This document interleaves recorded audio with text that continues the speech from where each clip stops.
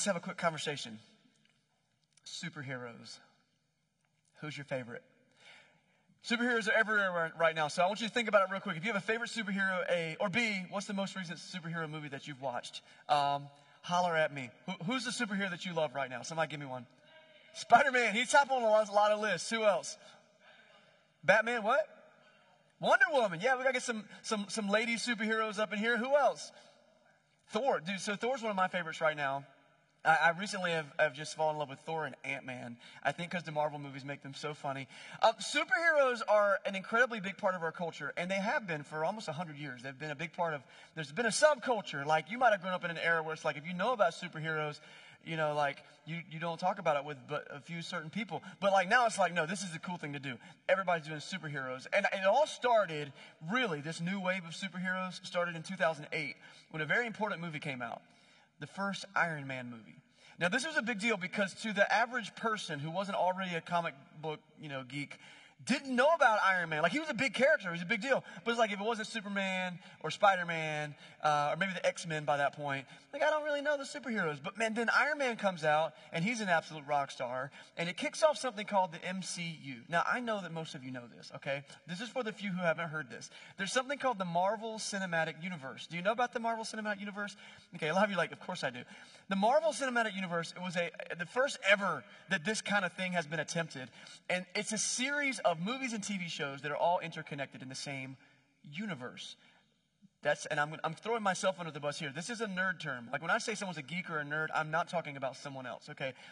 I'm right there with them, okay? And so the universe, the Marvel universe has these characters, and in the comic books, they all interact, and they have storylines that go together. And the movies have been genius because since Iron Man, each phase of the series has had movie, TV show, and then they all interact, and they kind of culminate in this big event, or this big thing that all the superheroes have to come together and solve. And the brilliant thing of this is it has made someone billions of dollars. I tried to look it up. It's hard to get a clear number, but a couple places have confirmed this, that since 2008, the Marvel movies have made something in the ballpark of $29 billion. Like, that's more money than a lot of small countries make ever in their whole existence. And this is just movies because we eat them up. I talk about heroes this morning because I think it's something that as a culture, it goes back deep into our roots as a civilization. We long for heroes. You look at the world around us and there's a need for heroes. Even in our old American culture, we had some of the larger-than-life heroes, people like the tall tales of Paul Bunyan and John Henry. Like, these are the guys that built America. And there are heroes in Great Britain. You've got Robin Hood. Man, he's robbing the rich to feed the poor. And people need a hero to step in and do things. You take it to ancient cultures, and there's all these stories and myths of, like, super strong people. And they made their kings into gods, and they made their generals into saviors. And, like, all these people step in. Why? Because deep down in our gut, we see that the world is broken. And we want more than nothing else for someone to come and, like Mighty Mouse, here I come to save the day. You want to come in and do something about it. We need a hero. We wish somebody could do something about it. We celebrate local heroes. In fact, Wednesday of Love Agent Week coming up this week is Love a Hero Day. And you think about the first responders, the paramedics, the teachers that are teaching in our schools, the librarians that help you find stuff in the Dewey Decimal System. These are people that step in and they help you when you're in need. You think about the way that children look up to their parents or to their role models. And we place these people on pedestals because we're looking for heroes. And here's the deal. We're not the only ones looking for heroes today.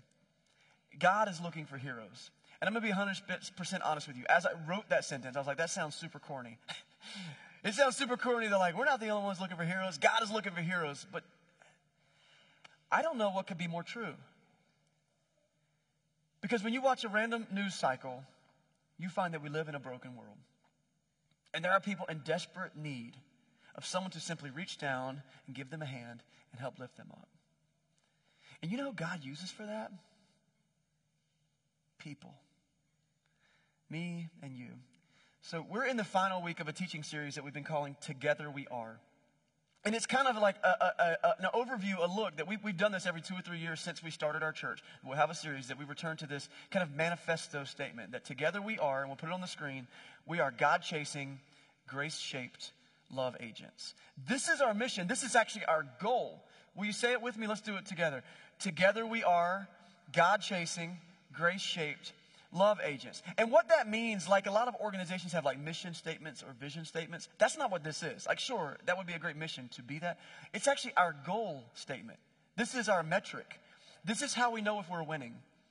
If individually we become this type of person, a God-chasing, grace-shaped love agent. And we spent a lot of weeks talking about that over the last month or so. And to be a God chaser says, I'm going to put God at the center of all my decisions. I'm going to make him the filter of how I use my money and my time and build my relationships. What I do with my career and how I use my skills and my talents. That's a God chaser. I'm pursuing him with my life. Last week we talked about being grace-shaped. And the concept of being grace-shaped says that the world shapes me in a lot of ways. And I see my own brokenness. Who doesn't know their own brokenness? But that I can take that to God, and we said grace is a gift.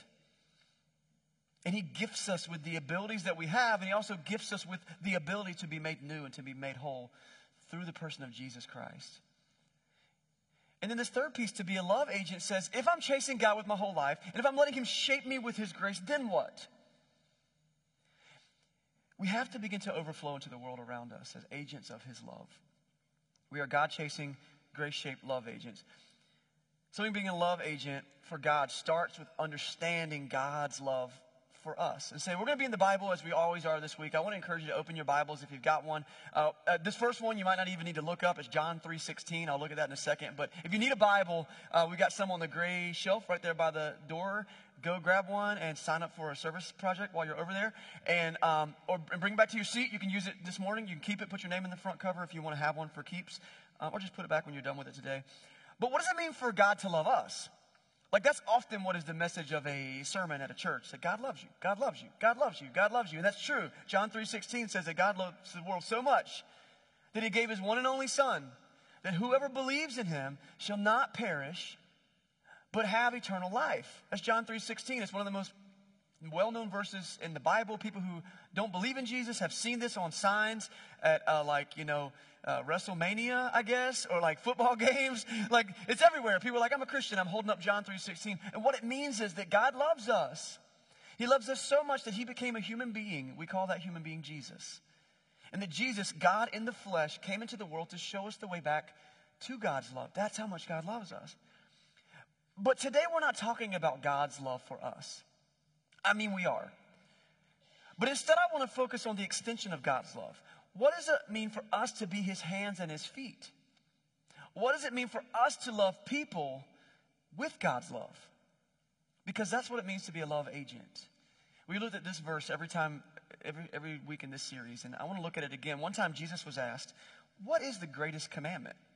And he replied like this. This is Mark 12, verse 30, one place where you find it. He says, well, to love the Lord your God with all your heart and with all your soul and with all your mind and with all your strength. That's actually where we get the idea of being a God chaser. Love the Lord your God. What's the most greatest commandment? Love the Lord your God with all your heart, mind, soul, and strength. Pursue God with every part of you. But then he says the second one is this. Love your neighbor as yourself. There's no commandment greater than these. So when God looks at the overview of all the things he wants us to do in this world, the two that rise to the top, and the way it's actually written in the original Hebrew from Deuteronomy, it puts them equal to each other. That we need to love God with everything in us, and we need to love others with everything in us. It's not like an either or, it's a both. And what does it mean to love people?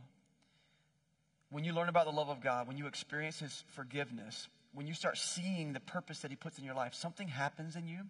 I believe it's because God's very presence through his Holy Spirit starts to transform you, starts to change you. And something really weird starts to happen that we don't get naturally. We start to care about other people. Think about a 2-year-old. There's the occasional compassionate 2-year-old, but most of them just want the Tonka truck for themselves. And we grow into that and we scale up to that in our whole life. And yes, there are good people who recognize you should love other people. But here's what happens. It's not just that we put up with other people. It's that because of God's transformation, we realize it's our obligation to love other people. We're expected to. That's what God wants from us. Even when it's hard, even when they're mean, Even when they hurt us, we're called to love them. The same book that has John 3:16 in it, this is the book of John also. You can find this in Mark if you want to, but this is in John chapter 20, near the very end of the Gospel of John. Jesus says, as the Father has sent me, I am sending you. And so it's really great that God so loved the world, that he sent his only son, that anyone who believes in him will have eternal life. But Jesus says, look, the Father sent me. Guess what I'm doing? I'm sending you. You have a job to do. You have an obligation. You have a mission. And it is to love people. And so if you've already given your life to Jesus today and you call yourself a Christian, I'm going to tell you, if you're not actively doing this every day, then it's something you need to work on. God's grace is still sufficient, and he's still going to save your soul, and he still loves you. But I'm telling you, if you're not living this out as like one of the main motives of why you do things, again, how you spend your time, how you spend your money, how you invest your relationships, if that thing doesn't funnel into how can I love people with the love of God, you're missing something that God has for you. And I said that we're all looking for superheroes, but I just want to say it this way. I don't know that God's looking for superheroes. I think he's just looking for regular, ordinary, everyday heroes.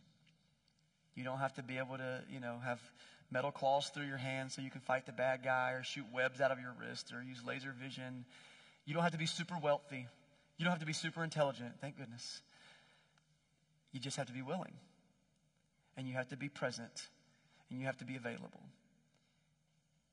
What does it mean to be a love agent?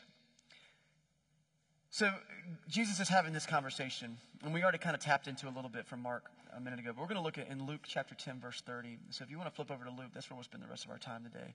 And Jesus is having this conversation, and one of these kind of experts in the law comes up to him like a religious leader, and he's like, okay, all right, what is the greatest commandment? And Jesus says, well, you should love the Lord your God with all your heart and all your soul and all your mind and all your strength. And the second is like it, you should love your neighbor as yourself. And then that guy leans back on his proverbial rocking chair, and I think he twists his little whiskers, and he says, okay, love your neighbor as yourself. Yeah. But who's my neighbor, Jesus? Who's my neighbor? There was this concept in this first century Jewish culture that you should definitely be hospitable. But there were some people that were just dogs. And those some people you can kind of avoid and you can get out of their way and you don't have to really love them. Yeah, Jesus, but who is my neighbor? So Jesus launches into this story. You may have, if you've looked it up, you've already seen like the caption that your Bible probably wrote in there. It's one of the most famous teachings Jesus ever did. People who are not Christians know this story. There are organizations named after this thing. The story is the Good Samaritan. The Good Samaritan. But this story is probably one of the most provocative stories Jesus ever told. He intentionally was poking a bear when he told this story. He was really trying to get under people's skin with this story. And I want to look at it today. And there's a good chance you've heard this story. There's a good chance you're kind of familiar with it. I often say this, if it's a story that's very, very common, I want you to try to wipe your mind, and I want you to hear it with fresh ears today, because I believe that God has something to tell you through this story that maybe you didn't even know you needed to hear. And so we're going to look at Luke chapter 10, starting at verse 30. Who is my neighbor, Jesus? In verse 30, he says, in reply, Jesus says, okay, so imagine a man was going down from Jerusalem to Jericho. And he was attacked by robbers. And they stripped him of his clothes, they beat him, and they went away, leaving him half dead. So there was this road, and it's a road from Jericho to Jerusalem that people knew was a bad neighborhood, okay? They actually called this place the Pass of Blood. Like, it had a reputation for, like, if you're going to go down there, you're probably going to get beat up, okay? So probably make sure you go during the daytime and take a stick, because you might have to fight for your life. Like, this was the reputation of this neighborhood. Jesus picks this neighborhood intentionally because it takes all the people to that spot, you know? You've been in that part of town where you instinctively want to lock your doors. This is that spot. And this guy, like many others, is robbed. He's beaten up. They take his clothes and they leave him half dead. Jesus continues, verse 31. It says, a priest happened to be going down the same road, and when he saw the man, he passed by on the other side. Priest. So to a Levite, when he came to the place, he saw him pass by on the other side.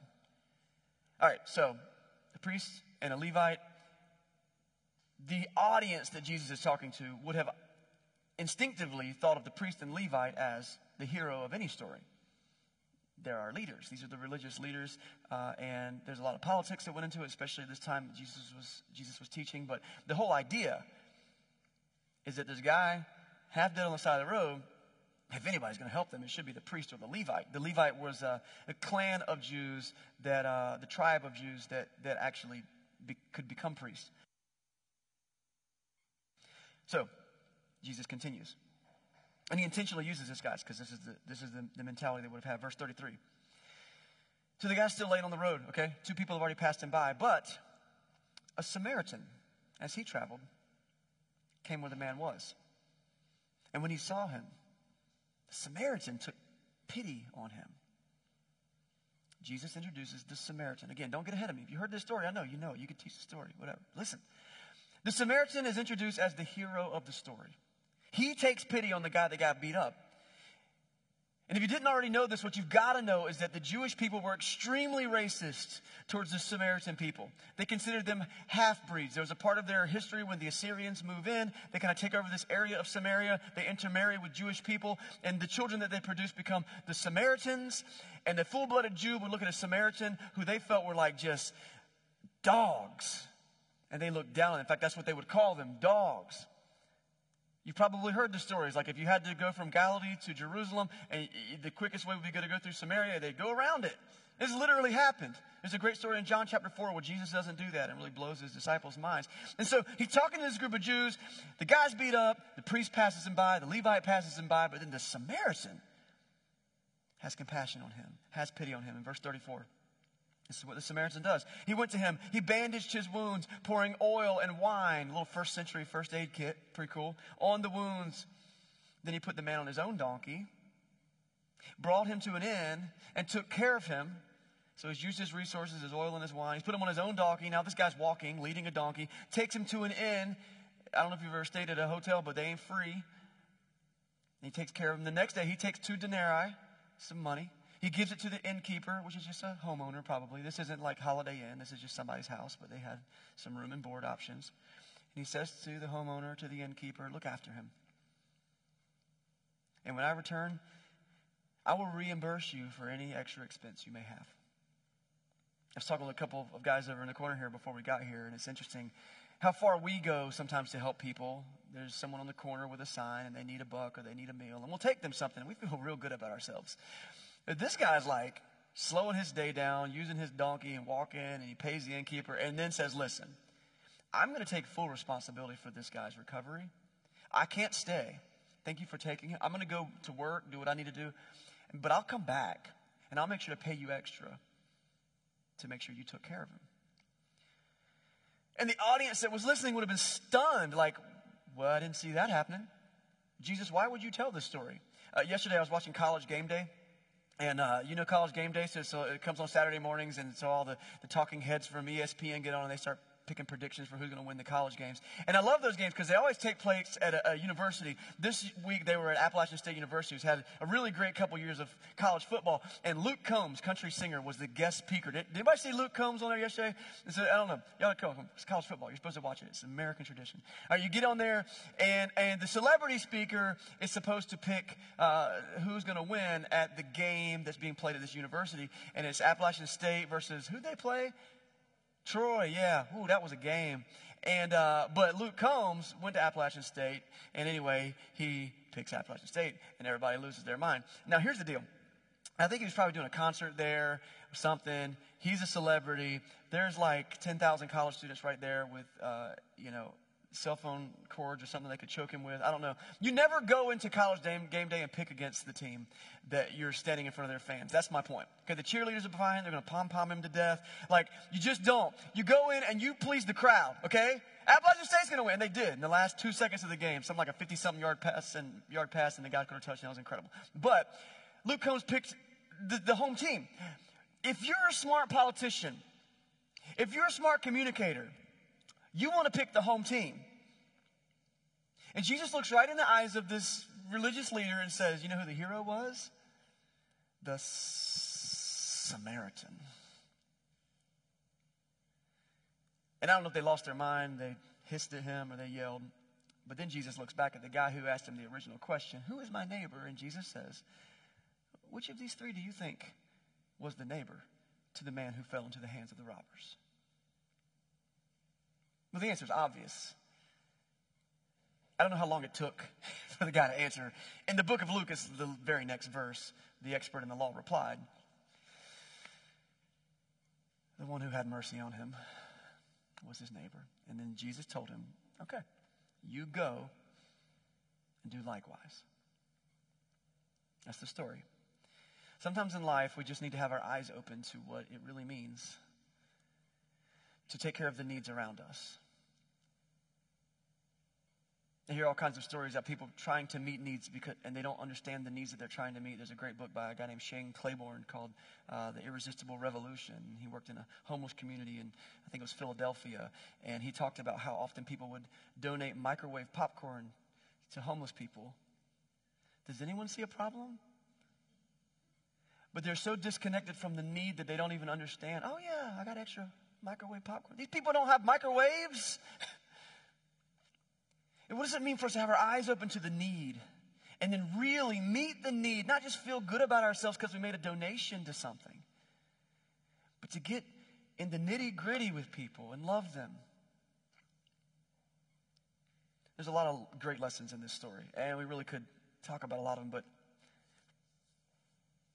and it's probably why it was one of Jesus' most famous teachings. But I believe the thing that I want us to see today is, what does it truly mean to love your neighbor? What does it mean to be a love agent? What does it mean for us to be the hands and feet of Jesus in this city? Mankind has collectively turned our backs on God.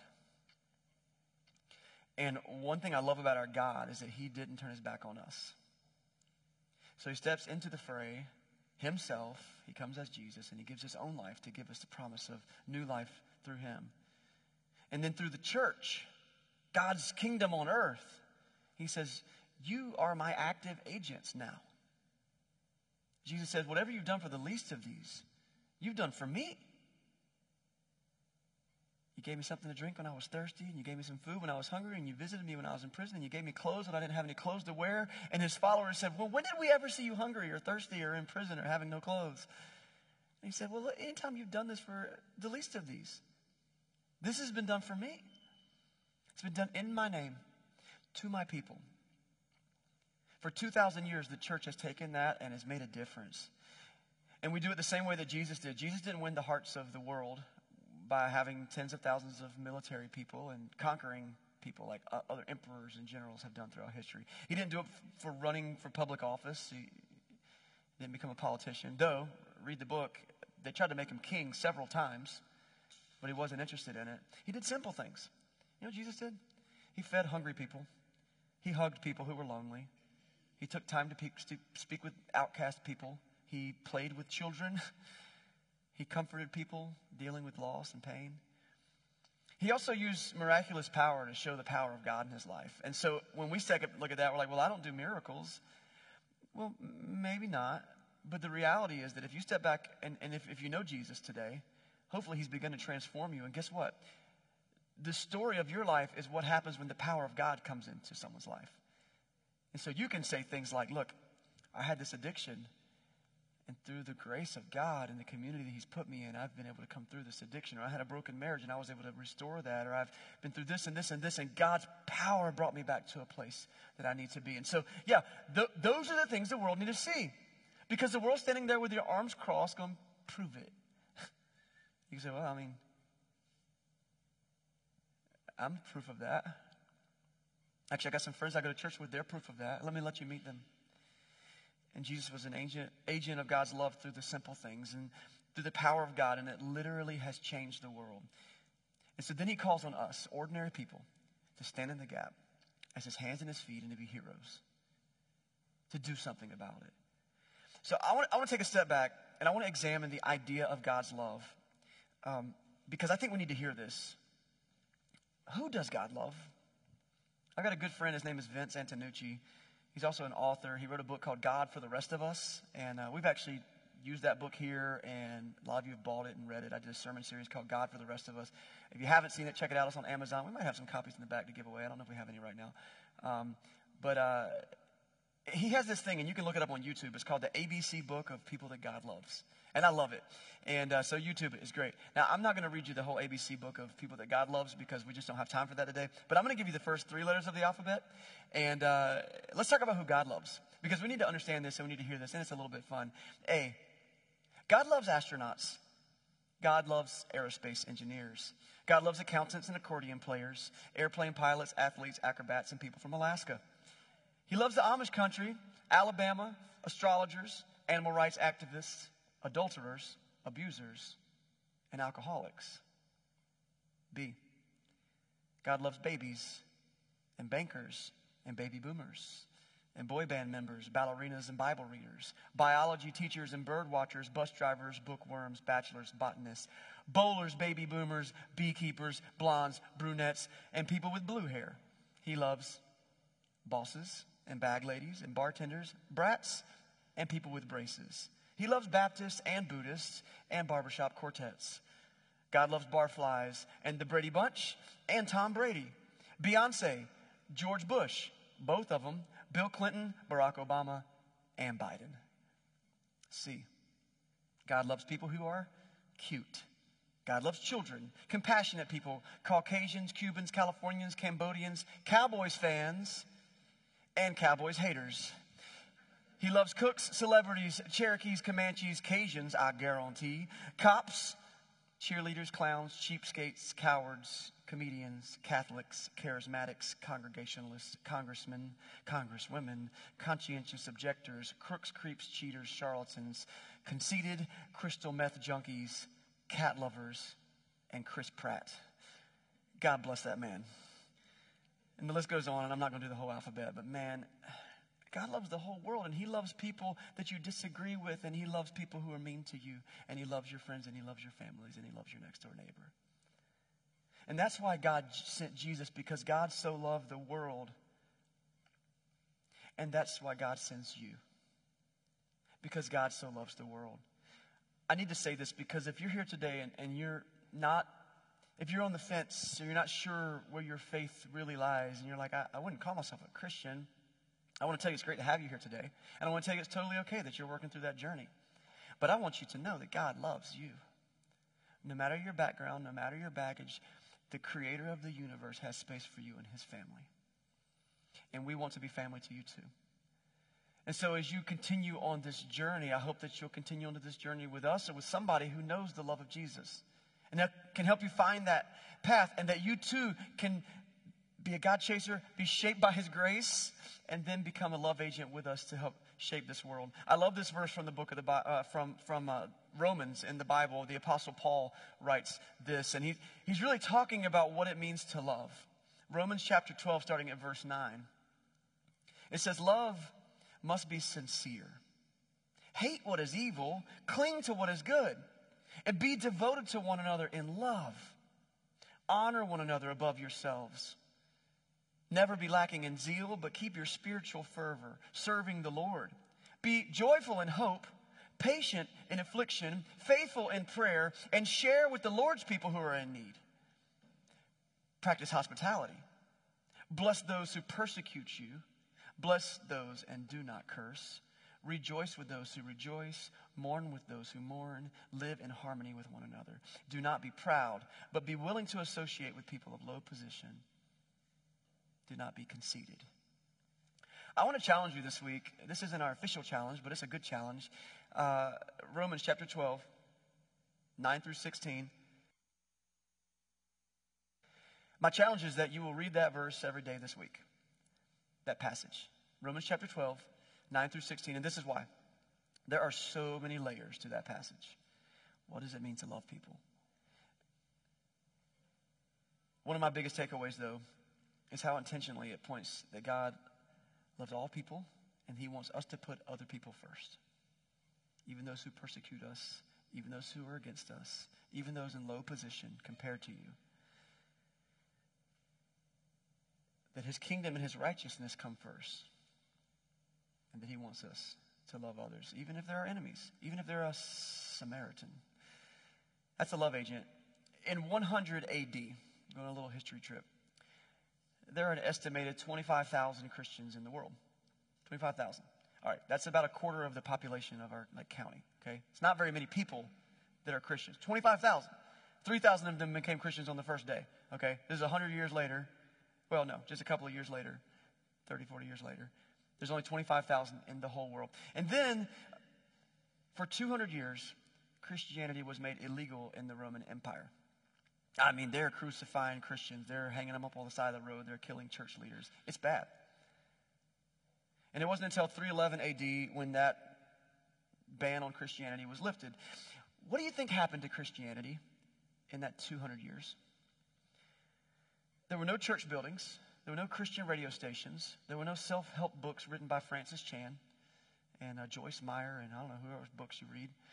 There was no small group to join like from some mega church that made it really easy. There were no Christian bookstores. There were no Christian websites or podcasts. What happened to the church in 200 years where Christianity was illegal and you would literally lose your life? What happened? What do you think happened in that 200 years? Well, you would think that the movement died out. But that's not what happened. Despite the fact that it was a risk to their lives, believers continued to live like Jesus, to love one another, to share the message of hope, and to love others who were hurting. They cared for the sick. They were leading the charge and taking care of orphans in various cities that they lived in. In the 200 years, Christianity grew from 25,000 people to over 20 million people when the ban was lifted. Being a love agent works. It changes lives. It transforms people. And it's worth it. It's obviously worth it. These people were willing to risk their lives, and it continues into modern times. In 1949, Christianity was outlawed in communist China by the leader Mao Zedong. He kicked out the missionaries. He confiscated church property and burned down buildings. He killed the pastor in every church that he could find. And then he would try to find the second in command in each church, and he would imprison them to send a message. We will not have Christians. Their goal was to completely exterminate Christianity in communist China. At this time, there were 2 to 3 million known Christians in China. And this lasted for 27 years, nearly a generation, 3 decades, until Zedong died and his ban on Christianity was lifted. What happened to Christianity in 27 years in China? Many people assumed that Christianity had died in that country. And of course, that was the goal of the Communist Party, but instead, Christianity went underground. Secret meeting places and secret Bible studies, and they never stopped loving people. And in that 27 years, Christianity grew from 2 to 3 million people to approximately 60 million believers in China. Loving people with the love of God works. It's worth it. It's transformative. And it's not just something we do on Sundays. It's something we're called to do by the love of God. God so loved the world that he sent Jesus. God so loved the world that he sent Christians. He sent them to ancient Rome. He sent them to China. And guess what? He sent you to Wilmington. And there are people in this world who need to know the love of God. And it might be inconvenient because sometimes churches ask for a lot of volunteer hours. And it might be hard because you've got a vacation planned. And it might be difficult because, man, there's some really good stuff on TV that takes my mind in a different place. And yes, you're dealing with your own brokenness and your own pain. But the church, guys, is not what we do on Sunday. It's what we do every other day of the week. It's how we live out the love of God in our lives. Carrying that, being the hands and feet of our God. If you call Jesus of your Lord, this is your mission. To be a love agent. So here's this week's challenge. I told you earlier, Venture Church this week turns 9 years old. Many years in the past we've done like birthday parties and stuff. We decided like 9's not that impressive.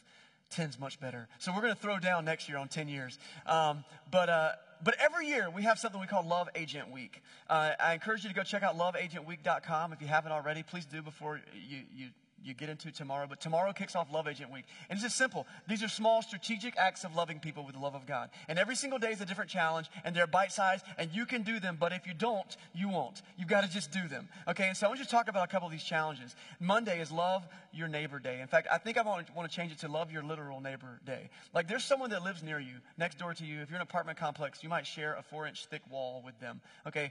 Love them. How? Bake them cookies. Go mow their grass. Make sure that, something that they need is taken care of. If they're an elderly person, go see if they need some help with something. Love your actual neighbor. This is a small act of love. Pray for them by name in your mind as you do it. Now, hopefully this will lead to a long-term relationship with them that can grow into an eventual conversation about their faith. And if they don't know Jesus already, they can through you. But start this week on Monday, Love Your Actual Neighbor Day. Tuesday is Share a Meal.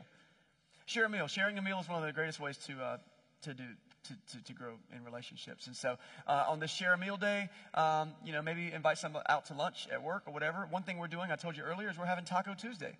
And it's going to be at the Islands in Ogden. I've already talked about that. But come out there at 6 p.m. and come share a meal with your whole church family, but bring a friend. Introduce them to somebody. There can only be like six or 8 people at a table. Of course, we take all the tables and we make like a big caterpillar of tables.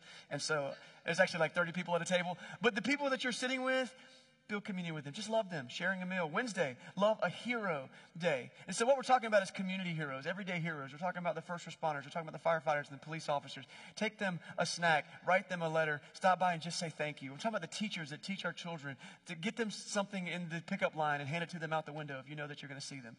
Like just do something to love a hero. Thursday is say thanks. You know something we are really bad at is saying thanks.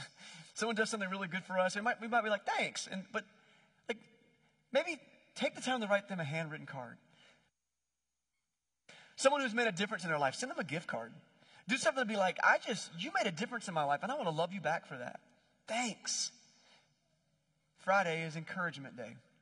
I hope that you've had someone lean into your ear, put their hand on your shoulder, and tell you, you're doing a good job. Because you probably needed to hear that. Who's someone you can encourage? Someone you could strategically encourage because you know that they're down or you know that you're going through a hard time. I know we've got a handful of college students that we've got some community with right now. Just talk to them before you leave there. Hey, what do you need? Listen. And then on Friday, encourage them by sending them a gift card to get some food or giving them a call or shooting them a text. Tell them you're going to do all right on that test we talked about on Sunday. Encouragement is a big way to love people. And then Saturday is random acts of kindness. Like people don't see it coming. It's unexpected. You're getting breakfast at McDonald's with your kids before you take them to the morning soccer game. And you're like, hey, the person that's behind me in line, I'm just going to pay for their food. Just do it and pull off. Don't be like, hey, it was me. It was me. Not just random acts of kindness. Just pull out. When you get to that soccer game, bring an extra cup of coffee and give it to that mom who clearly needs it. It's random acts of kindness. You got to plan it, but just do it. Now, this is not because this is the gold stars that we earn to get into heaven. Because I'm sorry, there's no system like that. That's grace. We talked about that last week. Go listen to the podcast. But it's an opportunity for you to practice being the hands and feet of Jesus. Because this is the kind of stuff we should be doing every day. And there's bigger things that need to be done. These are bite-sized. As a church, we say we are God-chasing, grace-shaped love agents. And that's what it means to be a love agent. An everyday hero, sharing God's love by putting others first. Together we are God-chasing, grace-shaped love agents. And you have been called to be the ultimate hero by introducing people to the love of your Lord Jesus. Let me pray for us today.